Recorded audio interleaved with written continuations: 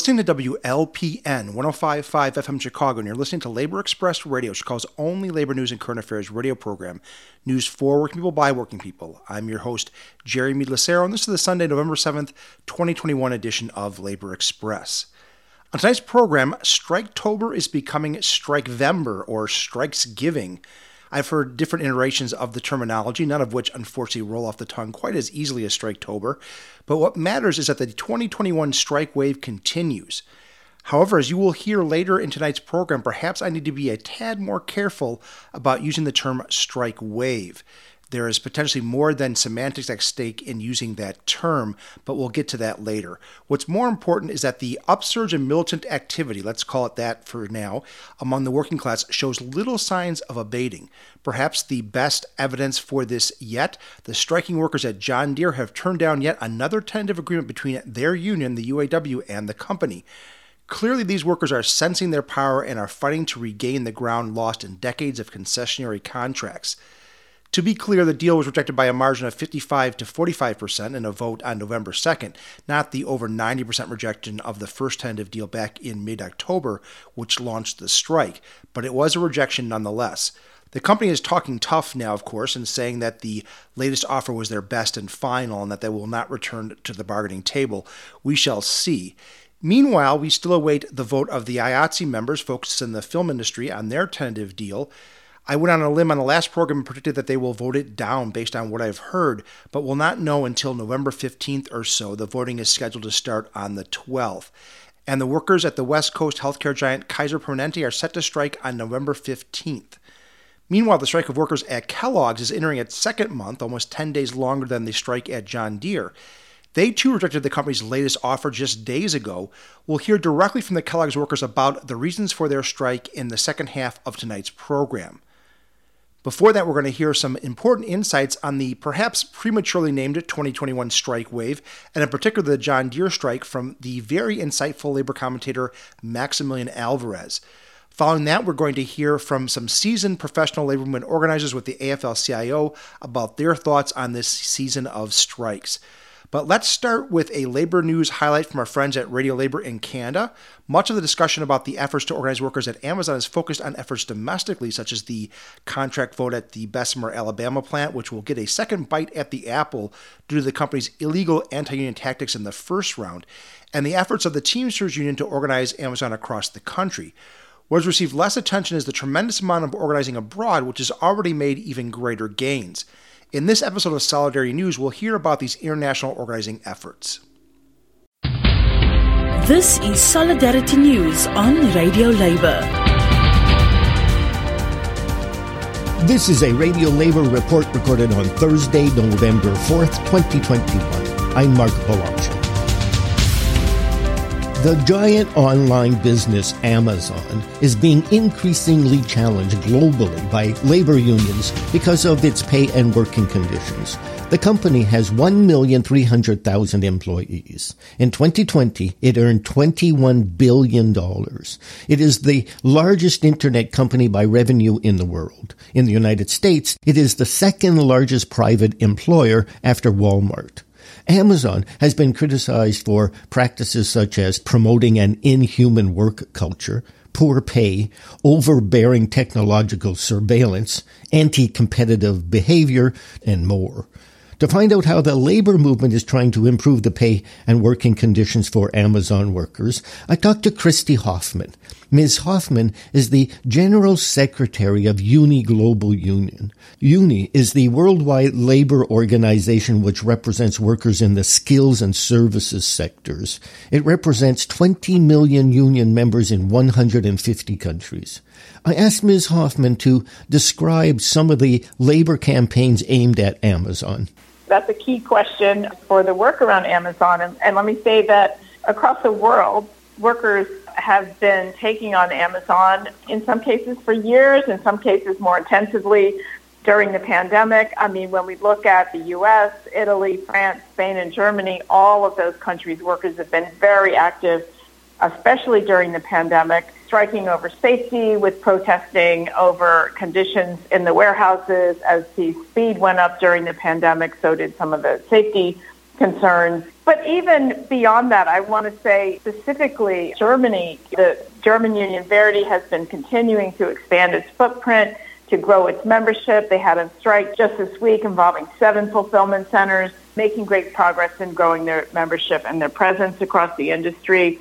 In Italy, there was a national strike from top to bottom, from bottom to top, ranging from the cleaners all the way through to the gig delivery drivers, a national strike. And that resulted in their ability to negotiate a national protocol with Amazon, which opens the door to negotiating over all kinds of issues at the local level.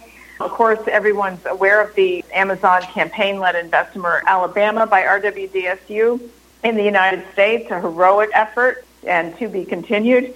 And the Teamsters are really doing a great job engaging their UPS members at the local level all around the country, long game getting ready to take on Amazon. Spain, the workers there have reached an agreement in Madrid. They've also were very active on safety issues during the pandemic. So we're really seeing quite a bit of activity across any number of countries. That's going to continue. Why is it important to work globally to change and unionize Amazon?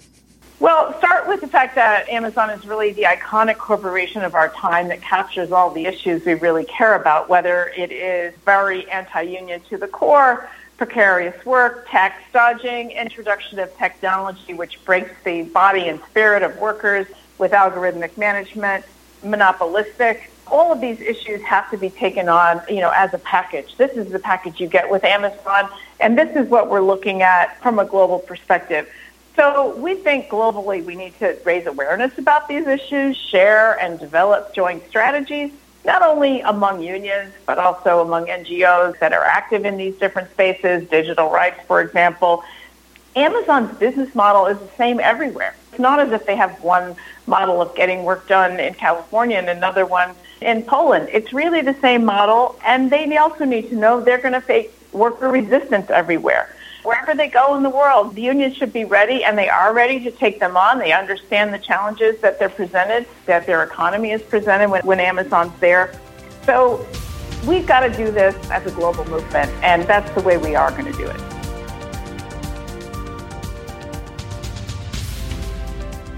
And that's it. Labor news you can use. You can find our features and daily newscasts at radiolabor.net. I'm Mark Boulanger. Thank you for listening. And remember, it's all about global solidarity.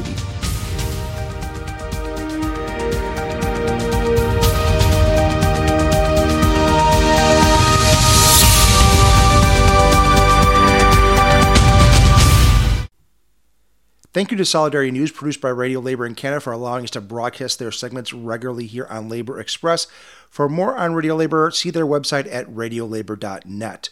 You're listening to Labor Express Radio, Chicago's only labor news and current affairs radio program. On our last episode of the program, you heard me rather jubilantly celebrate the 2021 strike wave and commit to covering it extensively here on the program. Well, that coverage continues tonight with a little help from our friends in the Labor Radio Podcast Network as well as elsewhere. One of those elsewheres is a really interesting emerging source of labor news, the Center on Education and Labor at the public policy think tank New America. In what I believe is their inaugural labor-oriented discussion, host Mary Alice McCarthy interviewed a stellar group of labor journalists and professors.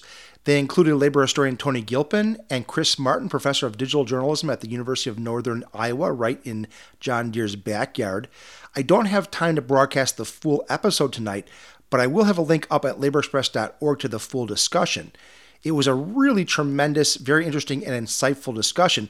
What I will be airing tonight is the part of the discussion that featured Maximilian Alvarez, editor-in-chief of the Real News Network.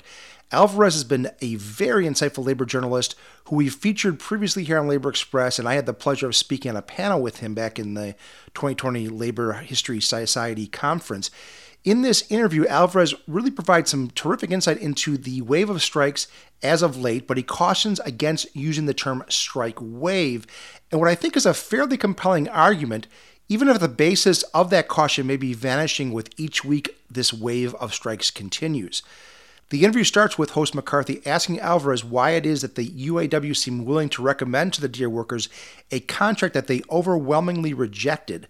Note that the interview took place before the more recent second contract offer rejection. It's a great question.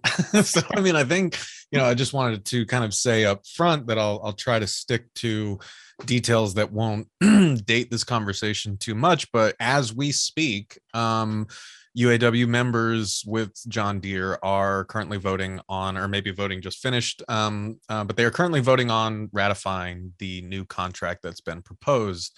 But as you mentioned, they overwhelmingly, like over 90% of the people who voted it down in early October when they were presented with the initial contract. And I think that that's really the important place to start with the question that you asked, right? Is like, how could there be such a staggering divide between the rank and file and John Deere and the UAW international leadership? Because that was a pretty darn significant divide, right? And in retrospect, it really shouldn't be all that surprising. I mean, I think one of the things that I always stress to people is that, we can talk about this later in the panel with everyone kind of involved. But I mean, there is, as we've been trying to track at the Real News Network, right, something happening right now. The labor movement has been knocked on its back for many decades. And so we obviously need to temper our expectations, right? I mean, even though we are excited about the strikes that have been cropping up, the kind of increasing sense of labor militancy, not just within unions, but it's really manifesting in things like historic numbers of American workers voluntarily quitting their jobs, and kind of being way more vocal in public about what kind of treatment they're getting at their jobs and what they're not going to put up with anymore. And so the fact that so many workers in the United States, but not exclusively, are feeling a bit more emboldened to take this step, I think is really significant. And it's also not, unprecedented, right? This is something that tends to happen after periods of great sacrifice, right? I mean, a lot of people compared COVID-19 to the Spanish flu a century ago. A century ago, after the Spanish flu in 1918, you did see a lot of increased kind of labor militancy, not just because workers, had made a lot of sacrifices during the Spanish flu, but because they had made a hell of a lot of sacrifices during wartime, right? And they had also made a lot of sacrifices to keep production going, to not kind of assert, like their demands in the workplace for the greater nationalist effort. There's a lot of history I'm paving over, right, where, including the AFL, like really squashed its left wing to make this sort of bargain with the government that, it would keep production going, yada, yada, yada. Point being is that after that, you did see a lot of workers say, hey, we tightened our belts. We made, the war effort possible. We kept this country afloat.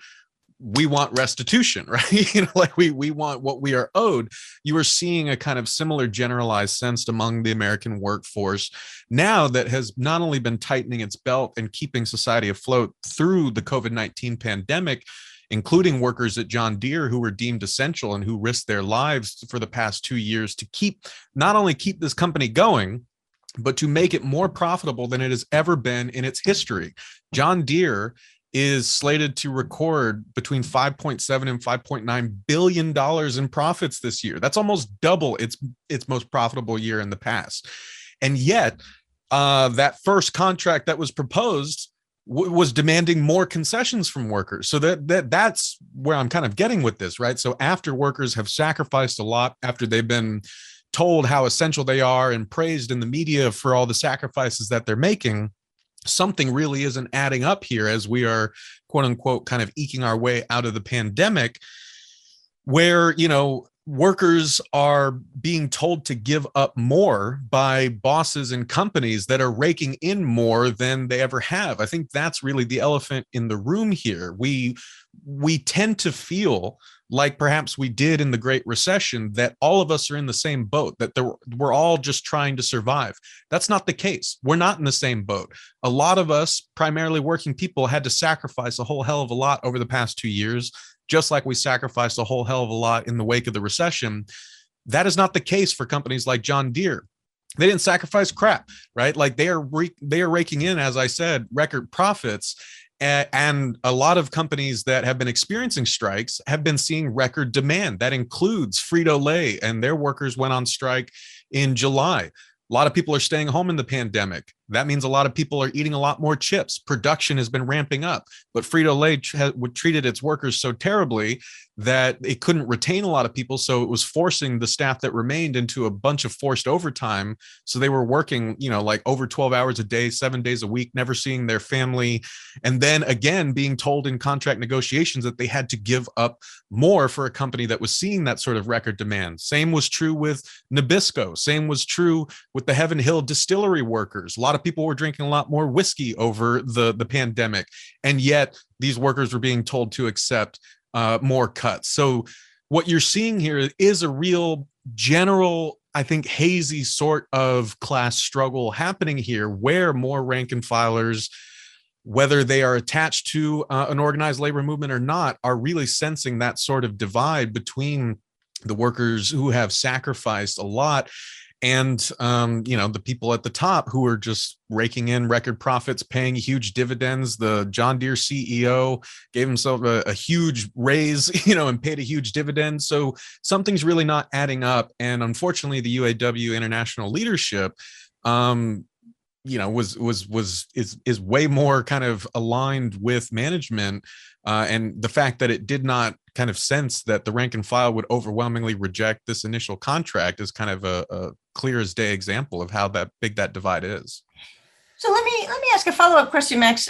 You have been writing about a lot of labor actions, taxi drivers in New York, the Kaiser Permanente workers, the miners in Alabama. And in hearing you talk to one of the articles, you talk about how the sort of contagion effect of sort of successful labor activism. So I'm just wondering, in the conversations that you're having with workers on the ground and sort of also with sort of other researchers and experts, are you getting a sense that people are leaning in and hearing, are being affected by what other workers are doing in other areas? We saw that a little bit with the Red for Ed strikes in the 2018 and 2019. Are people sort of feeling emboldened by what's happening, or are these kind of isolated events that you're seeing? I think it's a great question. And I think one of the things that has genuinely excited me is that I am starting to hear more folks from the picket lines referencing these other struggles, right? I mean, because that, I think that obviously those of us, for a number of reasons, who have because we got to take, I guess, the long view here, right? I grew up very conservative in a very anti-union family. We weren't militantly anti-union, but we had Fox News on all the time, right? I mean, we were conservative, and we were just kind of drenched in all of that kind of anti-labor propaganda that, Chris can tell you about so well, right? And so the very fact that labor struggles like a unionizing effort at the Bessemer Fulfillment Center in Amazon Fulfillment Center in Alabama, or as you mentioned, the 1,100 coal miners at Warrior Met Coal who have been on strike since April, the 800 nurses at St. Vincent Hospital in Worcester, Massachusetts, who have been on strike since March, right? The very fact that these would even be news stories it has been kind of unthinkable for most of my lifetime.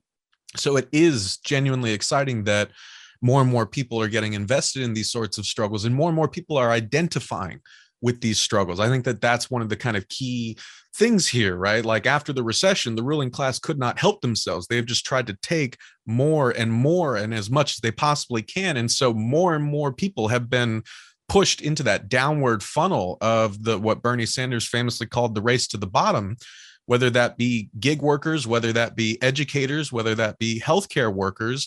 Workers have been getting ripped off in this country for a long time. And yet the pandemic made it abundantly clear that, as I said, we're not all in the same boat. The wealth of the 1% has exploded over the past 2 years to really unfathomable numbers, as have the profits and consumer demand for a lot of the businesses that are experiencing strikes right now, as I mentioned. And so, again, I think that the more people feel identified with that sort of labor strife, the more invested they are getting in these kinds of stories. And that's exciting. However, I would really stress to folks kind of watching here that there is a sort of ethical necessity for all of us who are invested in these struggles, right, we have to kind of approach this conscientiously, right? And I have a couple kind of things to say about that. Is one, we can't just kind of project onto these struggles what we want to see. We have to, as I try to stress on my show, Working People, where I interview workers themselves and have them really tell their stories about their struggles in their lives and try to go from there. But also in the reporting that we do at The Real News, right, you have to try to really understand what workers are telling you about their struggles. You have to really kind of know what is there and what isn't, and be responsible with how you're sort of reporting this stuff. Because workers are not stupid, right? People will know if you're misrepresenting their cause, right? And they will, act accordingly. And so I've seen some people kind of jumping in, talking about, oh, this is the beginning of a general strike, or this is a huge strike wave. And like, look, I want that more than anyone too, right? But we're, as Luis Feliz Leon and I wrote in a piece recently for The Real News, like, we're not quite there yet, right? The labor movement itself has a lot of work to do to increase rank and file democracy in its ranks. We're seeing that play out in the John Deere strike right now. The UAW the membership is currently voting on a historic referendum that would allow the membership and retirees to directly elect their international union leadership, like the Teamsters were able to do a couple decades ago. That would be hugely significant. That would give the rank and file more say over the kind of bargaining that the leadership is doing in secret to present the kind of contracts that were overwhelmingly rejected by John Deere membership earlier last month. But here's what I'll say, and then I'll shut up, is that as far as like whether or not this is a strike wave, right, and what we can make of this moment, what I've been trying to kind of tell people is that there are a lot of institutional barriers to the organized labor movement growing at the rate that we want it to.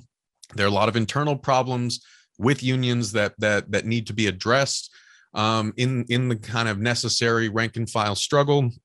There are a lot of legal barriers, as we saw with Amazon, that empower bosses to smash organizing efforts. There's a long history of corporate media either drowning out labor coverage or covering it very unsympathetically, right? So we have a long way to go until this can like really develop into a big unified thing. But what I think is exciting, right, is that, as you mentioned, Mary, like, a number of strikes happening at the same time is different from a strike wave, right? What is essential for a wave is that it is self-referential, that it recognizes itself as something collective, that people are seeing other strikes and saying, hey, like, they're doing it, we're getting screwed over, maybe we should do it, right? I am hearing more people talk about that. I am hearing more people say, I saw my coworker quit and put out their resume on Indeed.com and demand twice what they were getting owed, and they got it. So now I'm going to quit, right? I mean, so people are taking notice. The kind of amount of support that labor struggles are getting online is playing some role in that. And we in the media have a responsibility to put that out there and to be those connector points that allow people to see one another and learn from one another and their struggles. And so I do think that, you're seeing a lot of great messages of solidarity with folks, like on the Kellogg's picket line, folks, UFCW farm workers kind of posting about solidarity with Kellogg's workers, people at John Deere and other picket lines kind of expressing solidarity with one another, people showing up to the taxi, the hunger strike that taxi workers in New York are still on. They're literally starving themselves because they've been screwed over by City Hall and burdened by massive amounts of debt. And Mayor Bill de Blasio isn't doing anything to really address that. But people are saying they're drawing those connections. They are starting to be more vocal about what unites us. And I think that is significant. Again, that was only a small section of the hour-long discussion entitled Striketober to Strikevember, the John Deere strike, labor activism, and what it means for the future, produced by the Center on Education and Labor at New America. For the full program, check out the link provided up at laborexpress.org. I guarantee you will find it worth your time. You're listening to Labor Express Radio News for working people by working people. The Action Network describes itself as a mission-driven organization dedicated to building progressive power. Their goal is to empower progressive activism through organizing, mobilization, and digital strategies, anything that brings people together and motivates them to act for progressive change. Brian Young of the Action Network is also organizing discussions on labor issues and recently hosted a discussion entitled The Tools Powering the Picket Line, How Workers Are Using Organizing Technology to Build Power, with two seasoned organizers with the AFL-CIO. The topic of discussion was focused on organizing methodology and tools, especially technology, behind the recent wave of strikes across the nation. I don't have time to air the full discussion on tonight's episode, but it is linked up at laborexpress.org. What I'm going to air for you is the start of that discussion, in which both of the organizers gave their view on the origins of the recent labor upsurge. You will hear the organizers introduce themselves first, and then host Brian Young asking them questions on this topic. So I'm Liz Riley. I'm the organizing data strategist here at the National AFL-CIO, and I have been an organizer for the last 10 years in the labor movement. Started at SEIU in Michigan and then moved on to the Michigan Nurses Association, and I'm really excited to be here.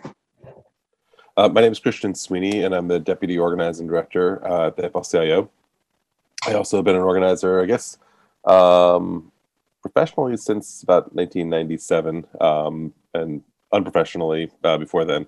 But I got my start in the UAW and was on the UAW staff for about 10 years before coming to the AFL about 10 years ago.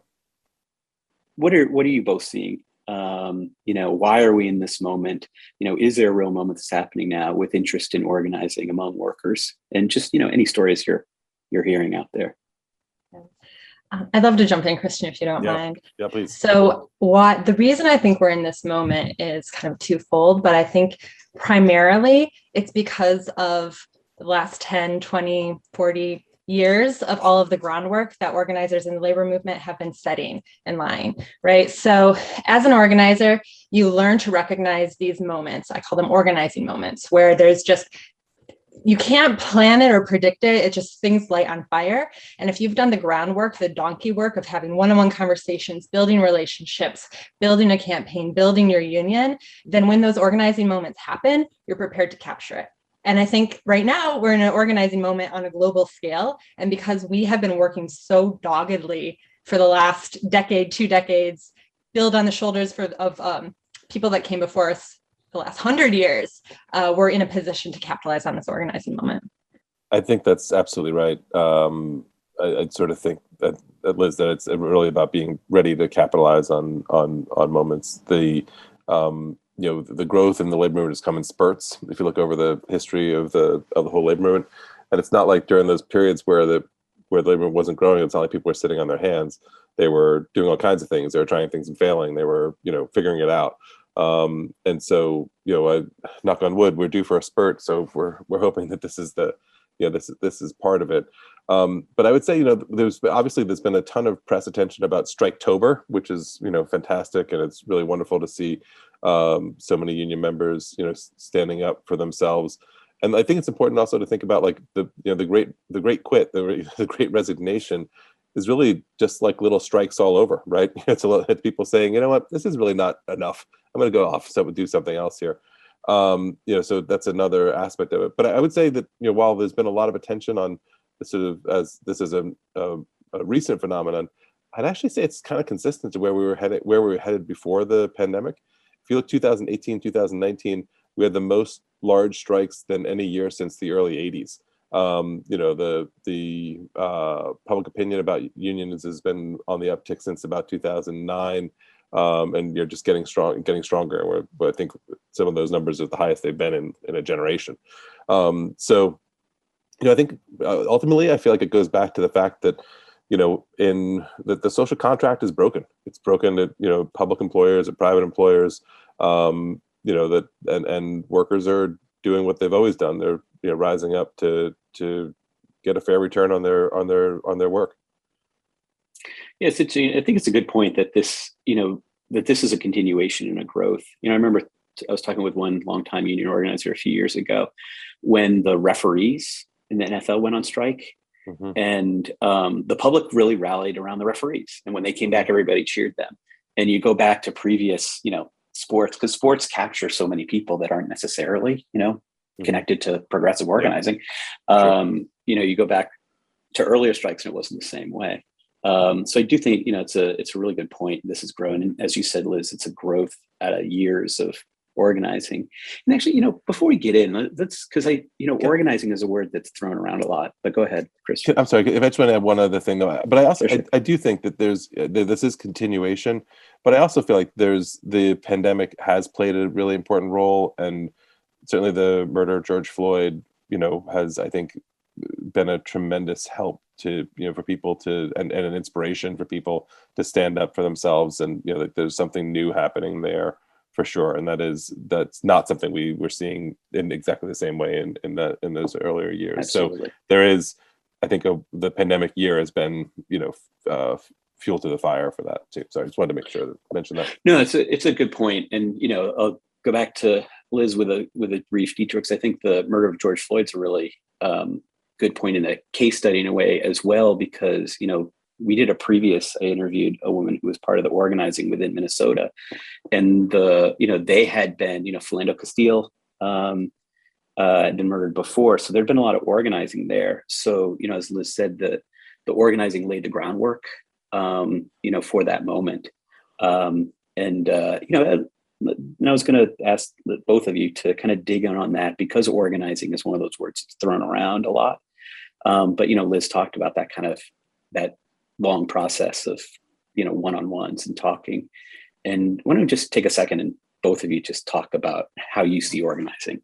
What is organizing? People talk about it with lots of things. Obama 08 organizing. So just kind of lay out the groundwork of what we're talking about. Gosh, this is a big question. There's so much to be said about that. But the first quote that comes to my mind, and Christian, maybe who this is attributed to. An organizer's job is to go around setting people on fire, right? So it's like people are exploited. That makes us angry, hurt, sad. It comes out in all kinds of sideways ways. We take it out on our families. We take it out on ourselves, what have you. We distract ourselves from it. But ultimately, workers are being exploited in this country and worldwide. And an organizer's job is to come and listen and help you to find words to express what's happening to you, and then get on fire, right? Get angry about it. Allow that anger to come out, but then direct it in a healthy way towards a solution, towards a union in our case, right? So that we can take that power into our own hands and not rely on someone outside to make things better for us, because they're not going to. They're just going to keep exploiting us, and we're going to keep getting angry. But is it Rage Against the Machine that sings about anger as a gift, right? And so organizers' job is to help people find their power through that process. As I mentioned earlier, that was only the intro really to a discussion of organizing techniques and technology, including some software union organizers are using. So interesting stuff. For a full discussion, check out the link up at laborexpress.org. Thank you to Jeffrey Dugas and Brian Young of the Action Network for making that audio available to us. It is very much appreciated. You're listening to Labor Express Radio, Chicago's only labor news and current affairs radio program. We need to take a quick station ID break, but when we return, more on Strikevember or Strikesgiving, or whatever your preferred term. We will hear from the rank and file workers at Kellogg's on strike, so you don't want to miss that, so stay tuned. You're listening to Labor Express Radio News for people by working people.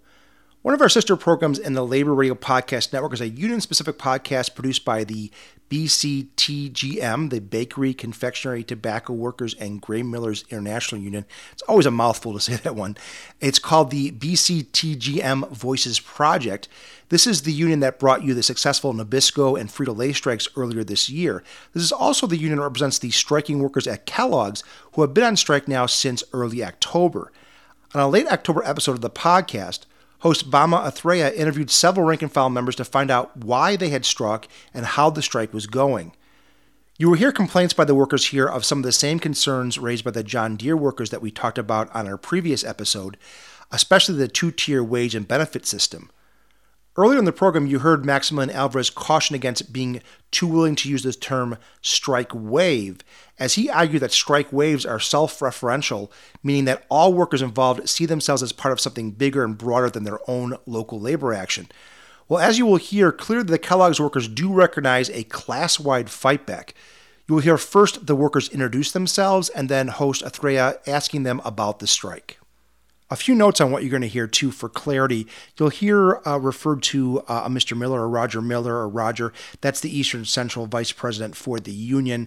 You also will hear referred to Mr. Callahan. That's Steve Callahan, who's the Chairman, President, CEO of Kellogg Company.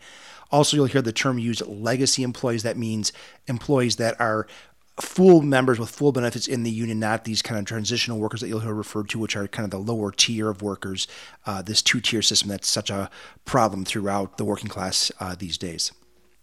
All right. My name is Kevin Bradshaw. I'm Vice President of Local 252G in Memphis.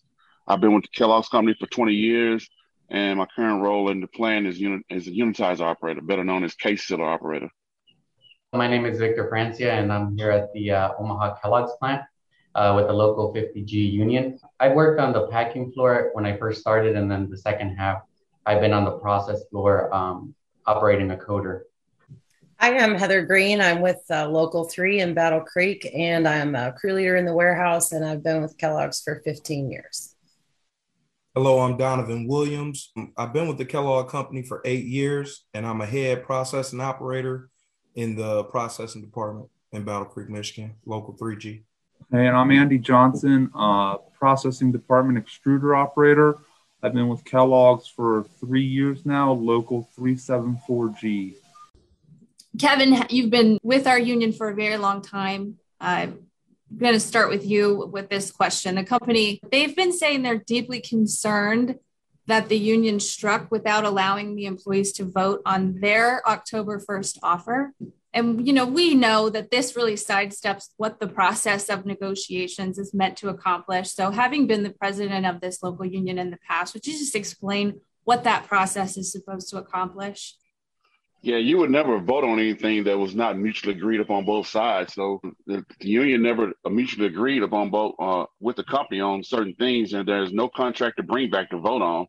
Yeah. So in addition, Kevin, I've heard you in a couple of interviews over the last week and a half or so calling that proposal ludicrous, among other things. Can you explain ways that you mean that? I mean, we gave the company so many millions in concessions on the last master contract, and for them to come back and say, well, we want to make it permanent. I mean, why would we sell out the future? Why would we sell out the people coming under me with less than 20 years, the people that's going to get hired? And why would we expect them to want to be a part of a union that sold them out? I mean, that's just crazy within itself. It's like, me fighting against you, but still want you to be my friend all the time. Why would we do that? I mean, that's not to protect the livelihood of working people in America and the brother and sisterhood of our union members. We can't do that. I mean, it's just not the right thing to do. And exactly like Roger said, that's just not who we are. Right. Okay, Victor, you haven't quite transitioned into a legacy employee yet. Remind me how long you've been working at the Omaha facility? Yeah, I'm going to be here almost 3 years now. So when I first started, they told us that after some time, we were going to transition into regular full-time. So in a way, that was kind of a way of retention, I think. But even with that, they have a 40% turnover on employees. And I think it's been higher with some classes that have came after me. Like most of the people don't make it through because of the hours or because of the responsibility that, the line breaks down. What do I do? Minutes go by and they know that it's affecting hundreds of pounds per minute. And, it's too much for them. So they do have a high turnover rate. And, maybe if those employees that decided that it's not for them, maybe if they got paid better, maybe they would have stayed, Through COVID, it was pretty hard on us. On last year's contract, when it expired, there was some people here that retired and the company didn't hire right away. So there was just a bunch of vacancies, people that were moving around to jobs. So we had to put up with the overtime, staying over or coming in early. And then once COVID hit, we had a lot of people out on leave, day shift, second shift, third shift. And so like every shift had to either stay over or come in early every day. And I noticed that a bunch of other companies like Tyson, Smithfield Foods, where friends of mine and my mom worked at Tyson, they started giving incentives to their employees, monthly incentives to keep people coming to work. They got their wages increased. Since the beginning of COVID, my mom told me that they've gotten $5 of a raise, and they're planning to keep it like that. And, to see that while working here, I don't feel like the company really appreciates us because they only gave us a $500 bonus, a one-time thing, while the other companies were giving monthly bonuses and increases in wages. And we didn't turn our backs on them. We continued to come to work. We showed up. We worked as a team. We sanitized the lines before we started working. It was not as easy as when I first started in that sense. Some of us transitionals were thinking maybe this contract is going to turn out good because they were putting out pretty good profit through COVID. I mean, a lot of people were buying non-perishable foods. So they even gave their CEO $11 million bonus that year, along with everybody below him. So yeah, they were doing really good. And, we were hoping that with this contract, they were going to come back and give us what we deserve. So we feel like they turned their backs on us now, that it's time to show appreciation for everything that we've done. When I spoke to Roger on Sunday, he was talking about how the company showed up at negotiations with their typical presentation, talking about how they have lost market share. They're no longer the number one cereal producer, and they cannot be competitive like this. So to your point, it seems like you guys have already been stretched to the brink through COVID to come to the table and assume we'll just take it off the workers' backs. Like that's going to help our market share. It's just kind of backwards, for lack of a better term, it seems like.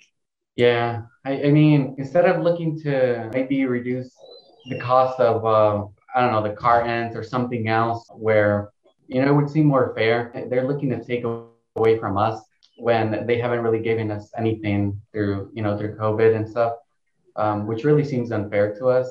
He released a statement saying that he had a plan that they were going to do good before COVID, through COVID, and they even had planned that they're going to be doing good after COVID.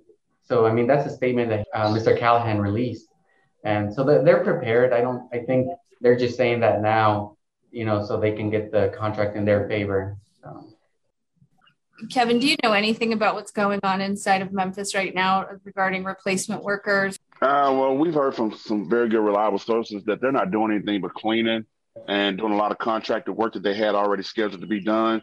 They have been busing scabs in and out, but it's more of a shell game. They'll bring 4 buses, and out of the 4 buses, they'll have 10 to 15, no more than 20 people on all 4 buses.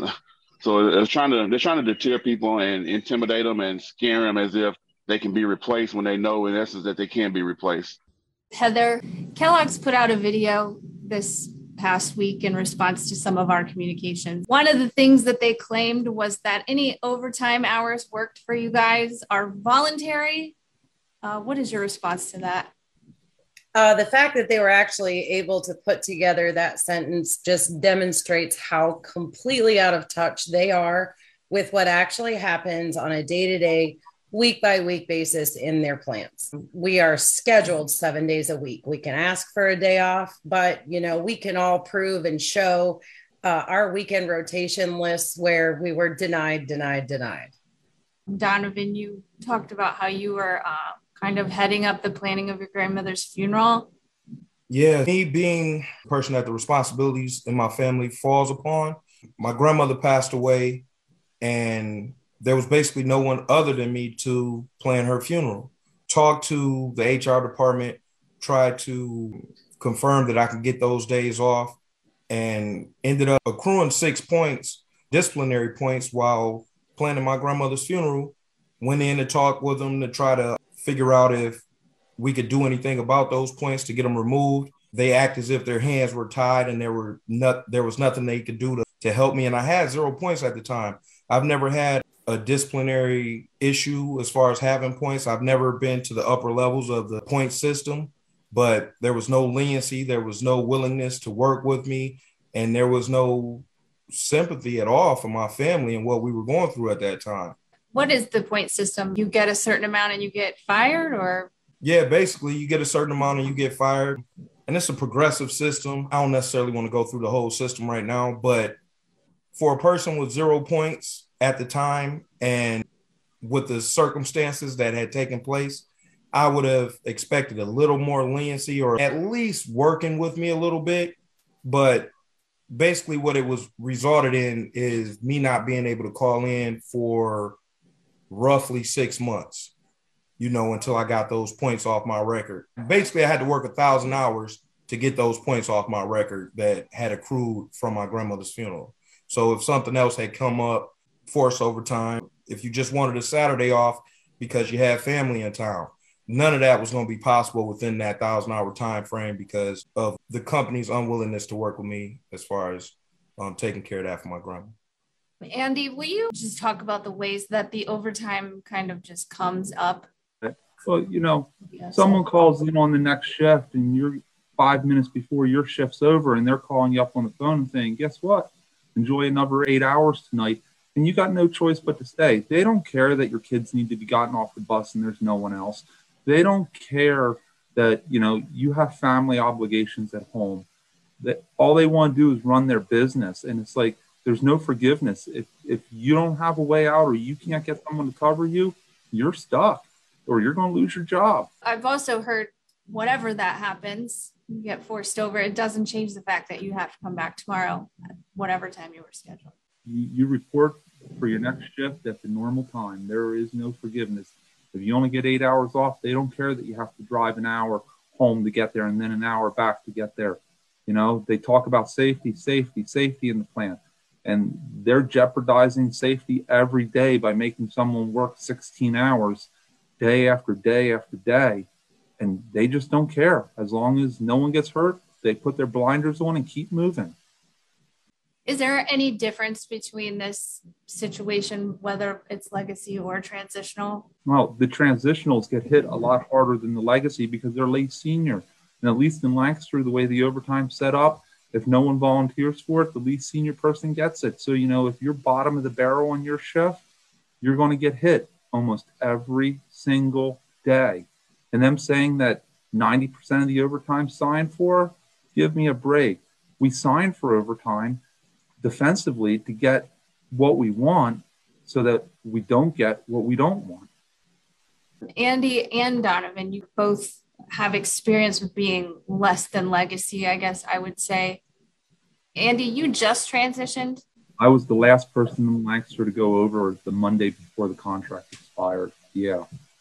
Okay. And Donovan, you transitioned after the last contract, as I understand.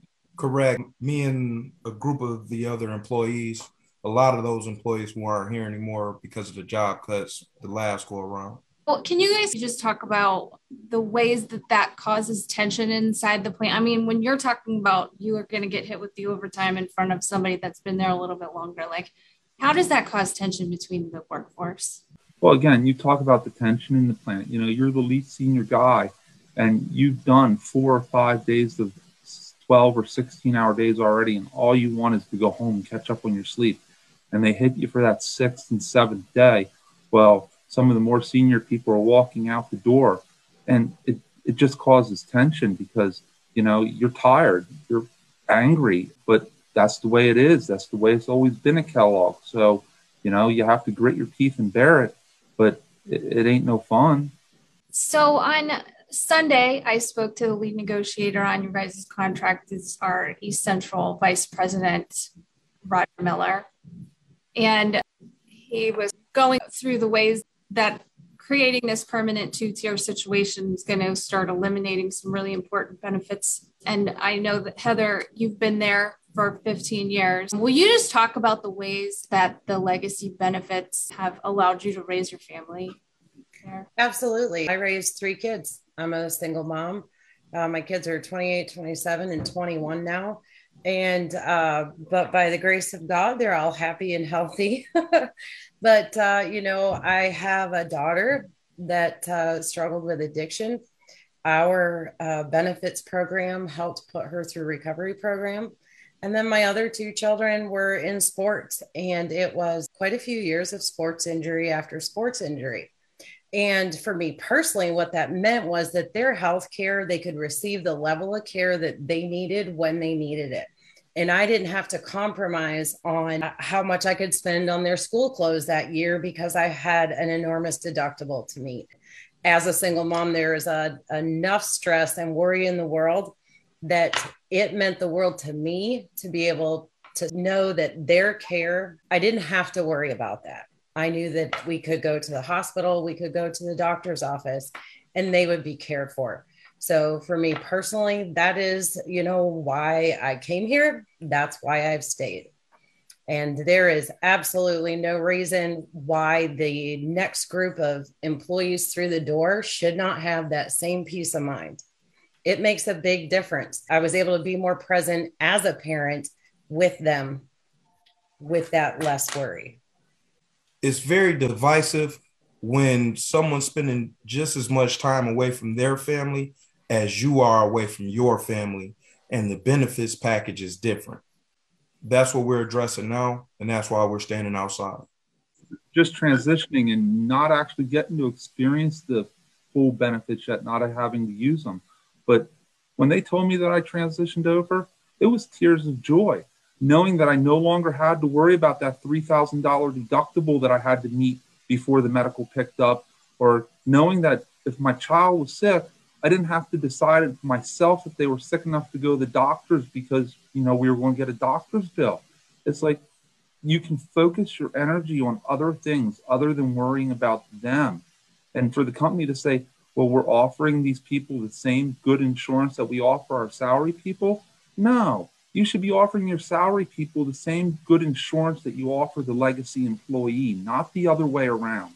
What do you think is leading to the just change over time where they just think that they can't give you anything like this anymore because they're losing money? Because they're greedy. That's what it all comes down to, greed at the corporate level. If they want concessions, great. When the CEO and the board of directors and all the way down to the plant director and second in charge of the plant take concessions, then come to us. But till that's going to happen, don't come to us asking for concessions. We didn't get no $11 million bonus last year. Heather, you've been pretty vocal about the union label issue. We used a quote from you on social media last week that said, removing the union label allows them to sell cereal made outside the country right next to ours with no way to differentiate. There's been some conflicting messaging going on here. I know for a fact that in the union negotiations with the company, they threatened them all week long that if we didn't give them what they wanted, they would send the jobs to Mexico. The company is now saying they did not include that in this negotiation. Will you speak to this a little bit? Well, I think the moving product to Mexico, the union label, their profitability, it's they are banking on the general public just not knowing. They say U.S. sales are down, but the only product on our shelves is stuff made in Mexico. If your neighbor doesn't know to look for a union logo on that box, then, they're picking up a box. Like I said, they think they're buying an American brand, doing their part to make America great. And what they don't know is that they're not. They're boosting those sales so that then Kellogg's can say, well, we're doing great over here, but we're not doing good over here. So we need to shift. And it's, like I said to you, it's making truth out of a lie. That label is critical. That's our pride on the box. That's American made on the box. And, if somebody really wants to buy the made in Mexico stuff, that's on the box too. But when you take that label off, the customer just doesn't know the difference. The made in Mexico product years ago were on the shelf in Battle Creek, Michigan, right next to the union made product, same products. Right next to each other on the shelves. Why would you ever put product made somewhere else on the shelf next to Battle Creek headquarter Cereal City product? And I'm sure it happens in Lancaster, Omaha, and Memphis as well. And guys, remember, there is not a section in the grocery store shelves that has all the food made in Mexico that is being sold at a much reduced price to the consumer. Kellogg's is not passing on those labor savings because they're making it in another country for much, much cheaper. The consumer's not paying less. They're still paying full price for the same stuff that we make.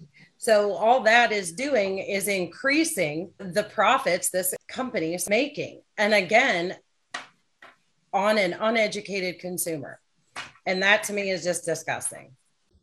we're talking about Kellogg today, but what's going on in the streets across the working class?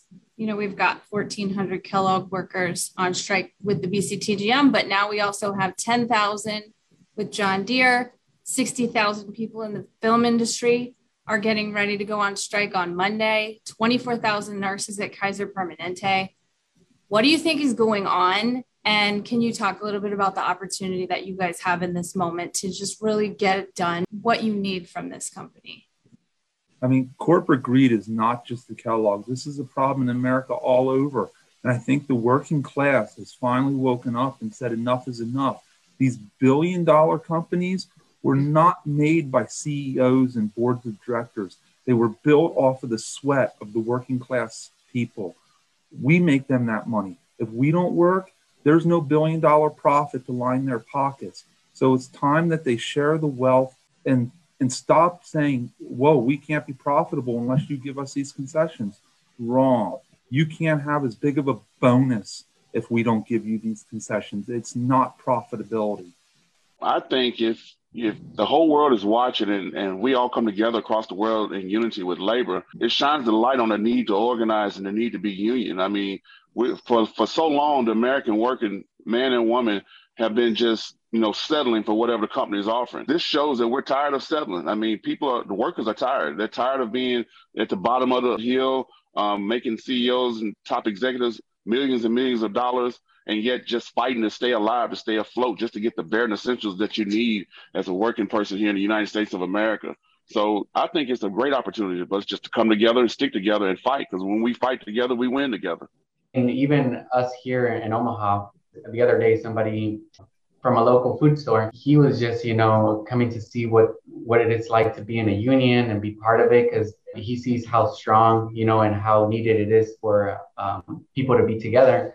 And so I think it is putting out there, for other people to see that if we stick together, that's how we get things, improvements for us as employees. That sleeping giant has awoken.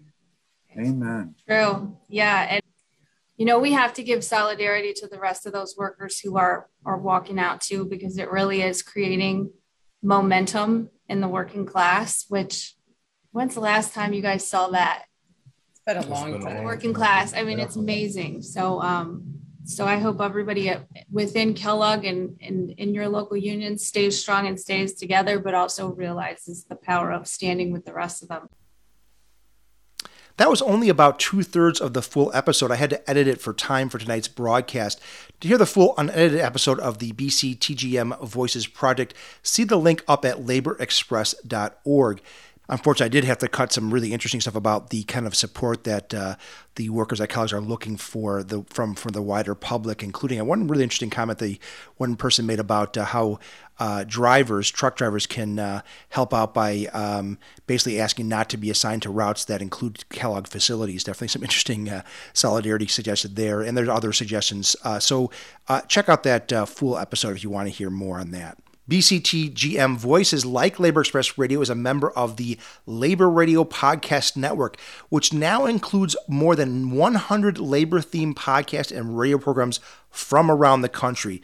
So for more labor radio and labor news, definitely check out the network. You can find them at laborradionetwork.org, laborradionetwork.org. That's all the time we have on tonight's program. Labor Express is a nonprofit 501c3 member of IBEW Local 1220. Views expressed on Labor Express are those of its producers, not necessarily those of IBEW. Labor Express is a production of the Committee for Labor Access in Chicago, the world capital of the labor movement. The song is our theme is called Workers' Songs, written by Ed Pickford and recorded by the Dropkick Murphys. Tune in every Sunday at 8 p.m. or Monday at 11 a.m. on 105.5 FM or lumpenradio.com for more Labor Express.